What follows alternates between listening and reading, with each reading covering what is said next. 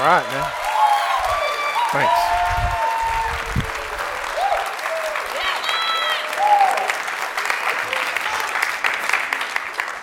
Hey, thanks. We talk a lot about leadership around here.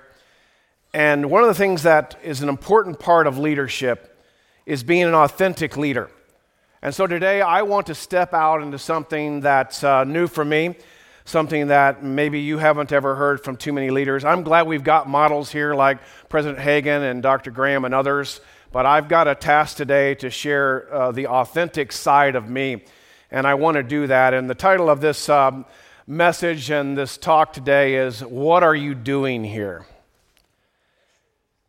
I want us to take a look at 1 Kings chapter 17, 18, 19, and I'm not going to read it to you. We're just going to get the highlights of it here today. But we're basically introduced in chapter 17 of 1 Kings to this great prophet named Elijah.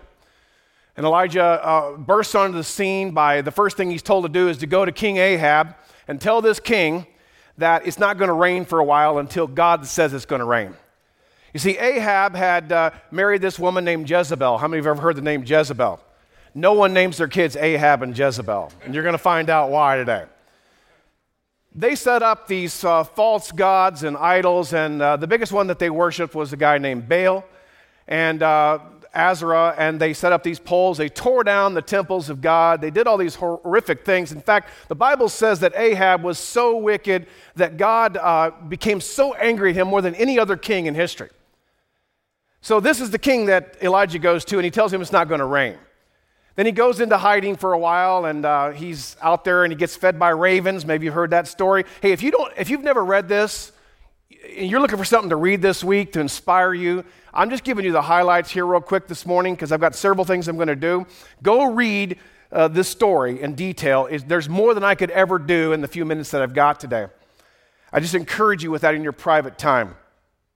So after 3 years has gone by, it still hasn't rained. He's in hiding now.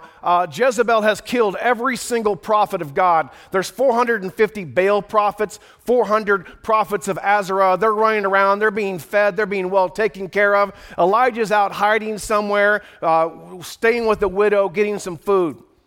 After 3 years, the king is desperate for water. He sends his chief of the palace out to go find water. He goes one way, Ahab goes the other. This guy named Obadiah, who's not the prophet that we learn about later, Obadiah goes out and he sees Elijah and he says, "Hey, good to see you. What's been going on?" He says, "Well, it's good you found me because I'm going to tell you what, I need to talk to Ahab again." So he goes and talks to Ahab and he tells him, as he goes up to meet him, Ahab walks up to him and goes, "Hey, good to see you, troublemaker." How'd you like to be greeted like that? By the king. So Elijah says, "Hey, I'm not the problem here. You are. You're the one that set up all these false gods and everything. Here's what we're going to do. Let's have a showdown. Let's meet at Mount Carmel, and you bring all your prophets. You invite everybody from the whole nation to come. And by the way, just like the prayer meeting you set up at Grand Rapids, nobody knew about it, but boy, everybody showed up. No internet, no texting, no Snapchat, no nothing. Boom, everybody was there. We're going to see what's going to happen." There's this moment then in chapter 18 where this great story, so many incredible details in this thing that are amazing, where they set up their own altar and they're going to, whatever God casts down fire is the winner. So you go first, Baal. They put their sacrifice on the altar. They rant and rave and dance around. In fact, one of their customs, the Bible says, was that they cut themselves. So they're flailing, they're moaning, they're groaning, they're raving, and they go on for 4 hours. After 4 hours, Elijah says, "Well, I guess your God's asleep. I guess maybe he's in the bathroom. I don't know. Is he relieving himself? What's going on? Where is this Baal?" 4 more hours go by, nothing happens. Now, Elijah says, "Fine, my turn." He sets up the altar. He puts 12 stones around it to represent the tribes of Israel. He then tells them, "Look, I know we don't have much water, but I want you to take 4 pitchers and pour it on top of this altar." They dug a trench around the altar, so they poured 4 pitchers on it. He says, "Do it again." They pour 4 more. He says, "Do it 3 times." They pour 12 pitchers of water upon this altar. And then he prays.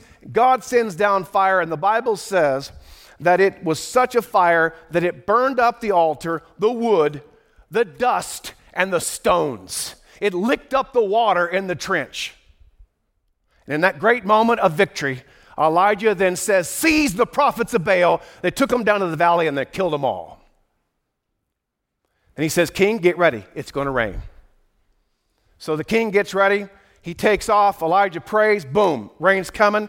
He said, we better get out of here because it's going to be raining so hard, we're going to have a flash flood running right through this valley.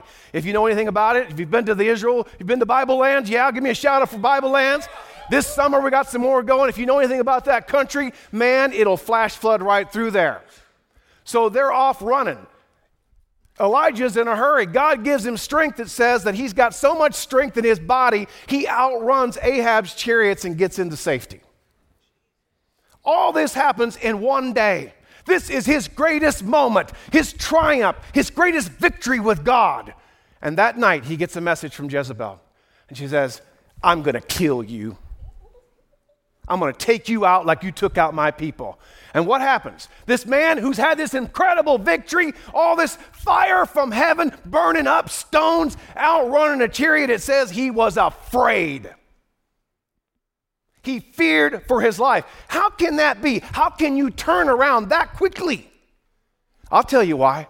Because you're a human being. You've got some feelings and emotions, and the enemy will attack you. I don't care who you are. Just as our president talked about the demonic forces that are alive, you best be aware that he's out there looking to get you. And he jumps on Elijah in his moment of weakness.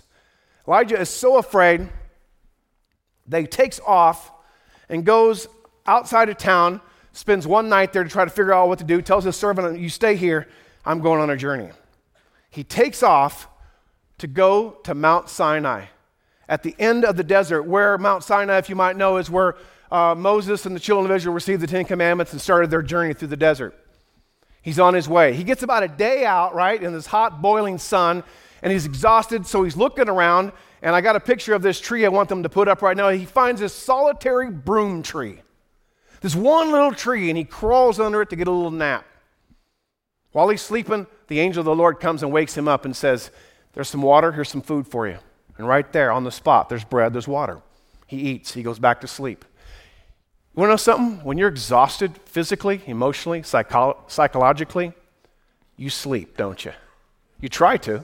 You can sleep at the drop of a hat because you're just beat. And so Elijah is just beat. Everything has just come down on him. The angel wakes him up again and says, one more time, I want you to eat because you're going to need it for the journey you got ahead of him. And so he eats again, and the Bible tells us that it was enough food for him to last for the next 40 days and nights. God gave him enough food, just bread and water. So the next time you think you need a bag of Doritos, you're wrong. Just bread and water, if God's in it, will be enough to get you where you need to go. And he travels for 40 days and nights alone in the desert to get to Mount Sinai. I don't know about you, but I couldn't go anywhere for 40 days and nights by myself. Just think about it. Most of you can't spend 5 seconds without something. Get your phone out, check who's around, what's going on. If you spend 2 hours alone, you're freaking out. 40 days and nights? There's no internet, there's no texting, there's no nothing. It's just you. You want to know what it is? It's just you and God and your head and your heart walking. He gets to Mount Sinai and he finds a cave and he crawls in that cave. And while he's in that cave, he's sleeping again. And God wakes him up and he says, what are you doing here? I'm not making this up. It's in here. Read it for yourself. What are you doing here? He says, go out and stand before me on the mountain, the Lord told him. As Elijah stood there, the Lord passed by, and a mighty windstorm hit the mountain. It was such a terrible blast that the rocks were torn loose, but the Lord was not in the wind. After the wind, there was an earthquake, but the Lord was not in the earthquake. And after the earthquake, there was a fire, but the Lord was not in the fire. And after the fire, there was a sound of a gentle whisper. And a voice said, what are you doing here? Notice God didn't say, crawl back in your cave. He said, go stand on the mountain. And while he was there was the earthquake, there was the fire, there was the wind, and finally there was a whisper. And what we see from this is God is not always going to be in the noise. In fact, I don't believe God is in the noise. I don't believe God is in the hurry. I don't believe God is in the ruckus or the rage or the fire of life. I believe he's in the solitude, the quiet. He is the gentle whisper. And we took a moment in our worship time for that today, and it was refreshing. It was awesome. Not that it isn't good to have sound and stuff around us, but if you want to hear from God, you try walking 40 days and nights alone in a desert. You try getting out and hearing God and all the noise and the ruckus. You won't. But if you listen for his whisper, he'll speak to you. Now, I want to tell you another story today because I told you I wanted to be authentic with you. And this is a story, it's an excerpt from my latest book that I'm working on called The Satan Project. The Satan Project is a story re-imaging of the book of Job set in modern times. I've taken a different vein with this story. I'm not going to go with the traditional vein of pain and suffering, although there is plenty of that. I believe Job is a study of the battle between good and evil, between God's judgment and God's care for us and his ultimate destruction of Satan. But this battle that goes on. And I want to read a section of it to you this morning. I've prayed about this a lot, and I really feel like that this is something that God wants me to share because it epitomizes who I am right now. The Satan Project, chapter 14, later that night. The only thing between me and a cold park bench was a tank of gas in my car. This was probably the last night in a material object that 7 days ago was my pride and joy. Tomorrow, I would sell it for pennies on the dollar. Tonight, I sat alone in a darkened parking lot, praying for hope, searching for peace, begging for mercy. Laying my head back, I groped for the power seat button and released the crackling leather tomb. Like a box to the grave, I reclined deeper and deeper into the leather and into the abyss. Screaming like a man shot in the gut, wretches of despair swallowed me like a mammoth into a hot, steaming pile of black, oily tar. My car blended quietly into a blackened church parking lot. A church where I once stood with hundreds, clapped my hands, raised my arms, and whispered prayers. Tonight, I sat silent, desperate, and supremely alone. I knew before it became certainty. I was on the edge of a severe anxiety attack. I'd had plenty of them the past few months, and the reality of what they looked like and felt like didn't escape me. Lying in my seat, I recalled my first experience of losing mental control and slipping into uncontrollable anxiety. My oldest daughter had recently divorced. My two precious grandchildren lay like lambs surrounded by ravenous wolves who were bent to rip their flesh to shreds. I saw myself a helpless bystander. My wife and I threw money at the situation. We cried, we consoled, we screamed, we rant, we raved. Nothing save Elohim's intervention was going to fix this epic problem of mega proportions. Save the world. Didn't matter when I couldn't save my family. Mix in a dash of work, plenty of bills, ridiculous weather. It was piling up like 2.5 feet of snow in 9 days. And that's when it happened. The nail in my coffin, the belt across my back, the boot up my butt, the straw that broke the camel's back. What was this deciding vote in the race of my life? My sweet little dog, Misty, of 11 years, died. Don't judge me. Till you've lost a pet that you've loved for more than a decade, don't judge. But thinking about it now, relaxed in my freezing, cold black leather car seat, I knew it wasn't the death of my dog that tipped the scales. Although she was there in some of the darkest days of my life, the aha moment was the grim reality that my margin of life was exceeded. My limit overspent. My reserve tank had run dry. Suddenly, without warning, I was plunging off the road of life, hurtling through space into a deep, dark lake of fear and uncertainty. If you've never experienced an anxiety attack, let me explain it to you in simple terms. Essentially, irrational thoughts began sliding across your forehead, squirming into your brain. Well, at least that's my experience. Psychologists tell us it's different for each individual, but basically a feeling of impending doom can be accompanied by trembling, sweating, heart pounding, and other physical symptoms. The reactions are tempered by the body's natural mechanisms. For some, the skin tightens, causing increased blood flow, which produces flashes of or throbs of pain in the head, the arms, the legs, and the chest. Blotches of blackness may sear the vision, but most strange is the overwhelming sensation of disorientating thoughts which begin enticing the body to contemplate doing serious damage, imploding your life. A secondary and less harmful reaction is to believe that horrible, strange, and irrational things are going to happen to you and to your family and your friends. For some, it melts down to a single solitary word: suicide. People begin asking themselves, what if I just jerked my car headlong into that giant truck coming my way? Would I fly if I hurtled myself off this cliff? My anxiety, aka my panic attack, reared its ugly head in the form of sleep deprivation. No matter how hard I tried, I just couldn't shut my brain down at the end of the day and eradicate this endless stream of daily data. I fell into what they call microsleeps. And microsleeps, as they call them, don't enhance the activities of your upcoming day. Microsleeps or deprivation day after day, and you will become a mess. I looked it up.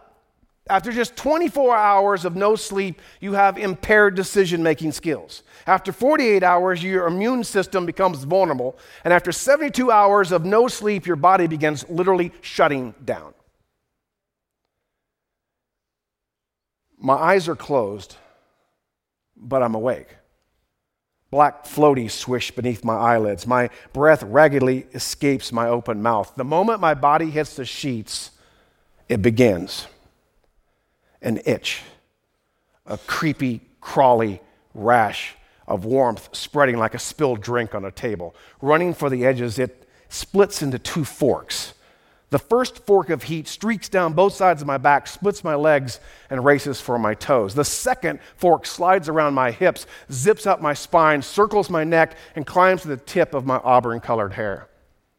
Like a piece of raw meat soaking in a crock pot, I fight the heat, the itch.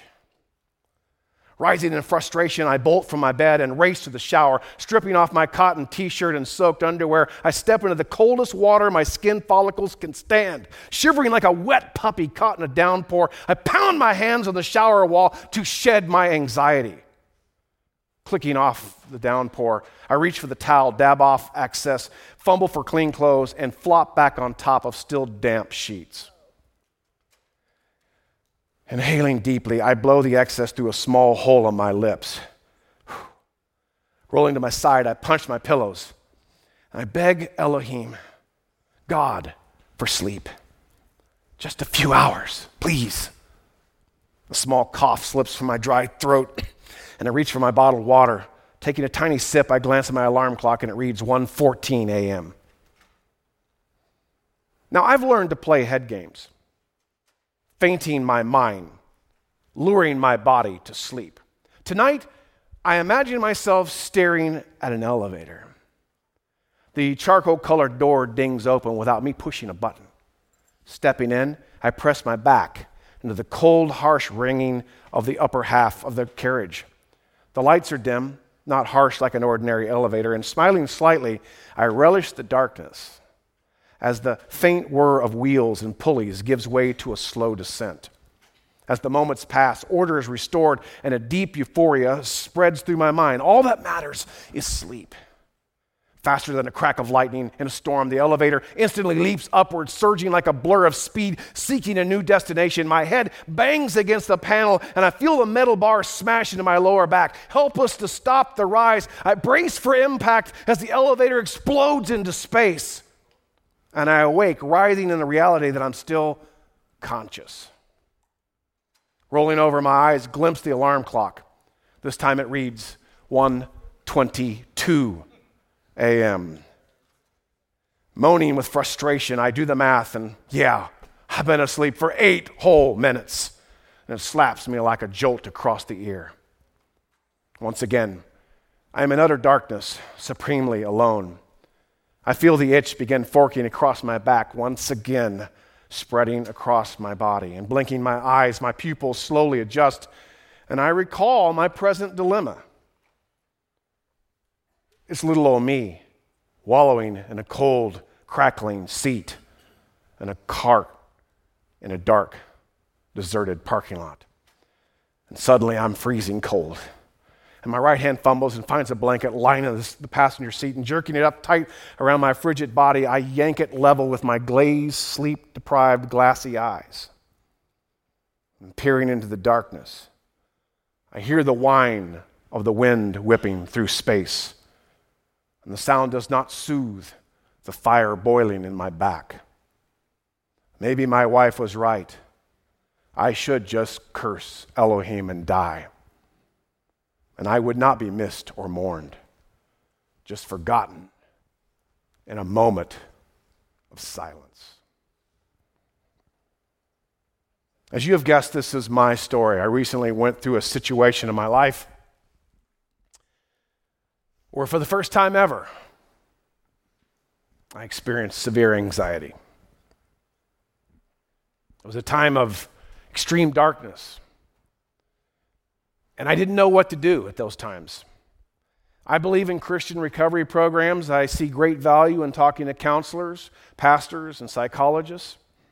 But I also believe in the journey that God had me on, and that He takes ordinary people like Elijah, like myself, where we can find His wisdom and His strength and His power. And so what we do as we look at God, we look at His Word, we look at the stories He gives us, we extract the lessons from Scripture, we commit the experiences to memory, we learn from them, we repent if we need to, we accept forgiveness if we need to, and we move forward in confidence. And what I learned as I went on this journey, as I was in this journey, God showed me 1 Kings 18 and 19. And this story changed my life because I saw this great prophet Elijah in 24 hours go from a man on top with everything going his way to completely despaired. You could say depression. You could call it anxiety, whatever you want, but no one leaves everything and walks for 40 days and nights alone into the desert if there isn't something wrong. But when he gets there, God meets him. But he asks him this most simple question, not this most profound theological debated question. He simply says to him something probably your own parents have said to you, your own kids are going to say to you someday. You're going to say to everybody, what are you doing here? The same question that so many of you have asked yourself, even being here at North Central, in your life. And here's what I came away with to finish. Number one, manage your margin. Very simply, manage your margin. Life's going to happen. You're going to have responsibilities, but manage that margin in between your responsibilities and what else you can do. I'm going to tell you right now, here's my word of caution for you today. Don't add anything into your schedule the next 6 weeks. Stephen Covey said, the main thing is to keep the main thing the main thing. You're here to go to school. How dare you think it's anything else? Finish this thing, get it done. If you add something, you're putting yourself in danger of receding your margin, and Satan will come and attack. Manage your margin. A lot of things are good, but not everything is expedient. Secondly, then secure your support. Get people around you. Don't break relationships. Add people who will encourage you, who will strengthen you. There are people all over this campus who want to help you. Our Student Success Center is going to have an anxiety workshop next month. There's people there that will talk to you. I'll tell you right now, I know that President Hagan, Dr. Graham, myself, we will stop what we need to do and help you. Others will do that same thing. Other deans, professors, these people care about you. But we can't do anything if you won't let us come around you. See, part of God's direction to Elijah was that he was going to go and he was going to find his new mentor, his new trainee, and that was a guy named Elisha. That happened on that mountain up there on top when God said, what are you doing? After he got it straightened out, God gave him instructions on what to do next. And then number 3, we practice the presence. I'm going to tell you something. I believe, here's what God said to Elijah. He said, oh, now you go back. Wait a minute. You're not going to whip me up in a cyclone and deposit me back over where I need to be? Nope, dude, you're walking 40 more days. And he actually sent him into the desert of Damascus, which was probably another couple days just for good measure. So all that way, what do you think he's doing? Oh, man, I hate this. This stinks. This is horrible. I don't know about you, but if I was up on a mountain and God showed me the fire, the wind, the earthquake, and then he whispered to me, I'd be saying, praise Jesus, hallelujah. I'm going back in victory. God's with me. I know I can do this. I'm going to overcome that itch. I'm going to overcome that rash. I'm going to overcome that disease. I'm going to overcome that serious study habit problem I got. I'm going to overcome that relationship that's in my way. I'm going to overcome whatever God brings my way because he is with me. I heard him in the whisper. I know it's real. It isn't some noise. It isn't some ruckus. It isn't some rage. It's his voice speaking to me in the whisper. If you want to hear from God today, get that spot, the presence. Practice it every single moment, every single day. If you don't, when you're in trouble the next few weeks or the next few days or somewhere down the road in your life, because I'm going to tell you something, you may be sitting here today, you may be saying, not me. You're not talking about me. I can't even believe you're sharing this, man. What are you? You're supposed to be some professor, some doctor, some pastor, and you're talking about having anxiety? Well, you should just pray through, brother. Well, I did pray through, my friend, and God showed me some stuff that I want you to see, and that is that no one is exempt from the attacks of the enemy, and he will come and get you if you're not ready, and so you need to be in his presence ready, and he will say to you when his time is coming, when that time is coming, I will be there for you. And that's what got me through it. And it's what God will do to get you through what you're going through. Stand with me because I want to finish with this. And I will not sacrifice this because this is what God gave me to finish today. And this is how we will finish. Don't leave. Don't leave in the middle of this. It's about 3 minutes. And it's going to change your life right now. You're going to close your eyes right now because I'm going to pray with you these prayers that God has given me for you today. Father, as we approach your throne, we know the word of God says, let us therefore come boldly unto the throne of grace, that we may obtain mercy and find grace in time of need. Father, we come to your throne today in the face of all doubts, in the face of all the assaults of the devil, in the face of the forces of darkness, to boldly confess your word. Father, we want to dwell upon your word that you have spoken unto us. Your word says that we are delivered. We are delivered from the power of darkness and translated into the kingdom of your Son, Jesus. We want to thank you that we are not going to be delivered. We are delivered. Your word teaches us that there are two kingdoms, a kingdom of light and a kingdom of darkness. We know that in the kingdom of darkness there is misery, demonic power, doubt, unforgiveness of sin, sickness, oppression, mental anxiety, and deep depression. We know that in the kingdom of darkness Satan is Lord. There are demonic forces which harass and vex the members of that kingdom. We once walked in that kingdom when we were lost. As your word said, I walked according to the course of this world, according to the spirit that now works in the course of this world, according to the spirit that works in the children of disobedience. I know, Father, I walked in that darkness. I was so unhappy. I did not have eternal life. I did not have the joy of the Lord. I walked according to the course of this world. But Father, I want to thank you. I want to thank you that one day the Lord Jesus became my Lord and my Savior. And I want to thank you that one day he called me, as he called every one of us, into the fellowship of Jesus Christ. And by your grace and your mercy, you revealed Jesus to me, and I made him my Lord. And when I made Jesus my Lord, I was delivered from the power of darkness and translated into the kingdom of your dear Son. I have been delivered. We are delivered in the name of Jesus Christ by his name and for it and by his blood.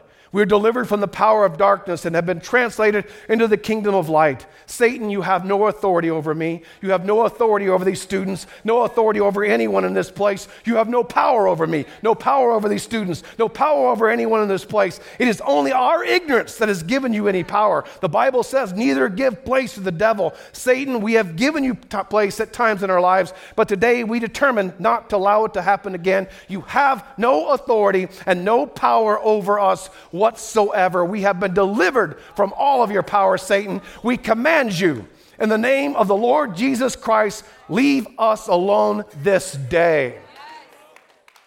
Father, we rejoice that the devil has no legal or spiritual authority over us whatsoever. We walk in the kingdom of your light. We live in the kingdom of your light. The kingdom of God is righteousness, peace, and joy in the Holy Spirit. Lord, your kingdom is not sickness. It is not evil. It is not wickedness. It is not vexation. It is not trouble. It is not sorrow. It is not anxiety. It is not depression. We walk in the kingdom of God, which is righteousness, peace, and joy in the Holy Spirit. Hallelujah. We praise you, Lord. We are the kingdom of righteousness. We are in the kingdom of peace. We are in the kingdom of your Holy Spirit. We pray it in Christ's precious and most powerful holy name. Amen.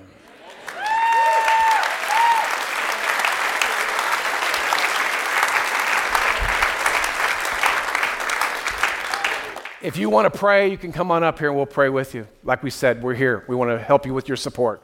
Otherwise, go in his power and his grace today.